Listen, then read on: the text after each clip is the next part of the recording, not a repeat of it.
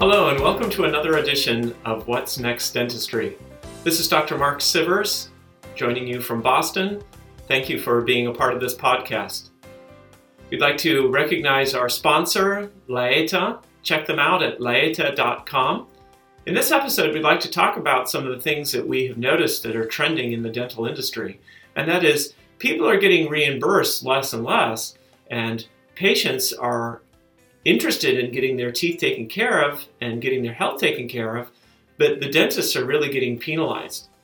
So the big question I think on everybody's mind is, what can we do? Well, years ago, there was a car manufacturer named Toyota that found themselves in the same situation. They were getting penalized back in the 50s to the point that they were almost ready to go out of business.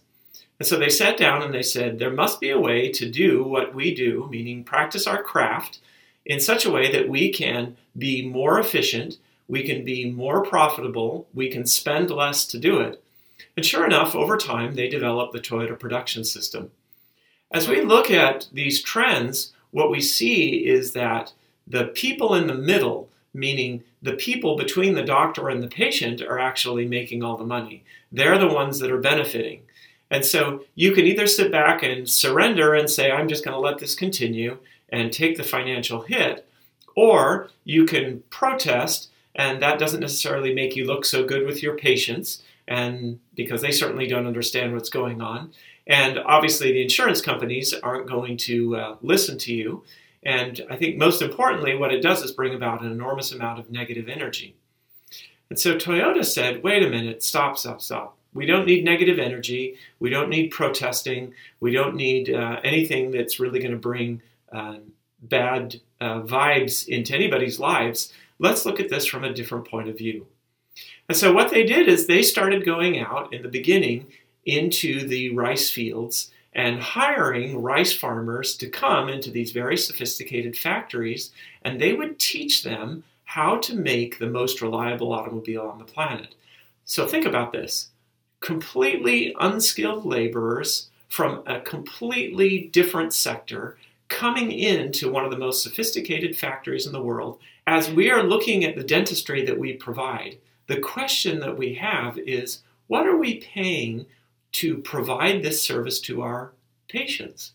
Everybody knows that you're going to pay about 5 to 7% for your dental supplies. And I've heard doctors say, oh, we've got to find a way to drop those costs. And I've said, okay, but really that has very little impact on your bottom line. So doctors have said, well, I'm going to use a cheaper lab. And we know that labs typically, depending on whether you're doing a lot of fillings or you're doing a lot of crowns, run anywhere from about 4 to 10% of your expenses. And so once again, the question is, that's really not a lot of money. So if I were to squeeze and bring that from 10% to 9%, I'm really not going to be saving a lot. So then dentists have said, well, where else am I spending? The major expense for any dental practice are typically the staff. So the owner says, great, well, I'm going to figure out a way to pay the assistants less. And they're typically the least paid. So it's like you're not going to make much of a dent. And then they'll say, I'm going to take a lot of time and figure out how to find cheaper hygienists. Well, that really doesn't make much of a dent either. And it's very rare that the doctors will say, or the owners will say, let me look at the doctors. And it's even more rare that the owner will say, let me look at myself. And I'm not asking you to take a reduction in your pay. What I am asking you to think about is, what can you do to make the teams that you already have generate more money for you? How can you do that in such a way that they want to go about doing that? That they're not feeling pressured, but it just feels like a normal way of doing business. And what can you do so that they are learning to improve themselves? They didn't look at how can we decrease our supply costs. And yes, you can decrease them a bit, but that wasn't the main focus. They weren't looking for how can we pay less for our lab. Yes, you can decrease that a bit. And most importantly, Toyota wasn't looking for let's slash all of our teams and let's get cheaper employees in here. But what they did do is they had a system so that as they were hiring more and more people, they would go to untrained laborers and they would bring them up out of the rice fields into these factories, and they would teach them very quickly how to do their jobs and to do it reliably, predictably, and produce the most sophisticated automobile, or one of the most sophisticated automobiles on the planet. So you're all wondering, what did they do? So if you or I were to walk into a Toyota facility, we would very quickly understand how to perform our job. Really any job, any task. And that's how it should be in our dental offices. These tasks should be documented in such a way that I can look at pictures, almost like a comic book, and I know, oh, here is a basic setup. This is what is used to do hygiene. Or here is a general dentist setup. And this is what is used to do 90+% of anything a general dentist would do. And then the explanation of how to do it would be created from the person that actually does that job. So owners, and who better to draw up an explanation of how to do the job than the person actually doing the job? Do they then work with their team member to make sure that it's accurate? Absolutely. Do they work with their team leader to make sure that what they have drafted is correct? Yes. Does the team leader show that with you, the owner? Absolutely.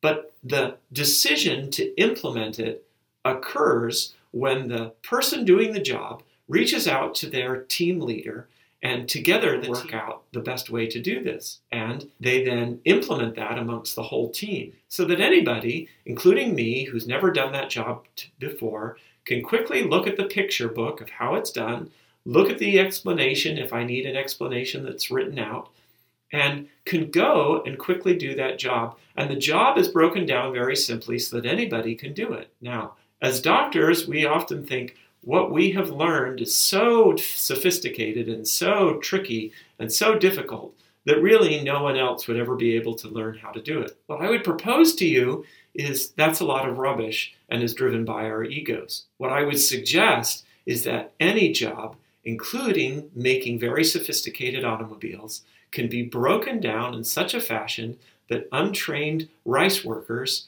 can come into the factories and make those. And so you might be thinking, well then what's my role as a dentist? What do I do? And what I would suggest is that you do the things that only you can do by law. So I'm not going to pretend to know all the laws in all 50 states, but in general, it's typically only a dentist or a hygienist, depending on your state, can give anesthesia. And then the only person that actually cut a tooth is a dentist. And so give anesthesia, or have a hygienist that gives anesthesia for you.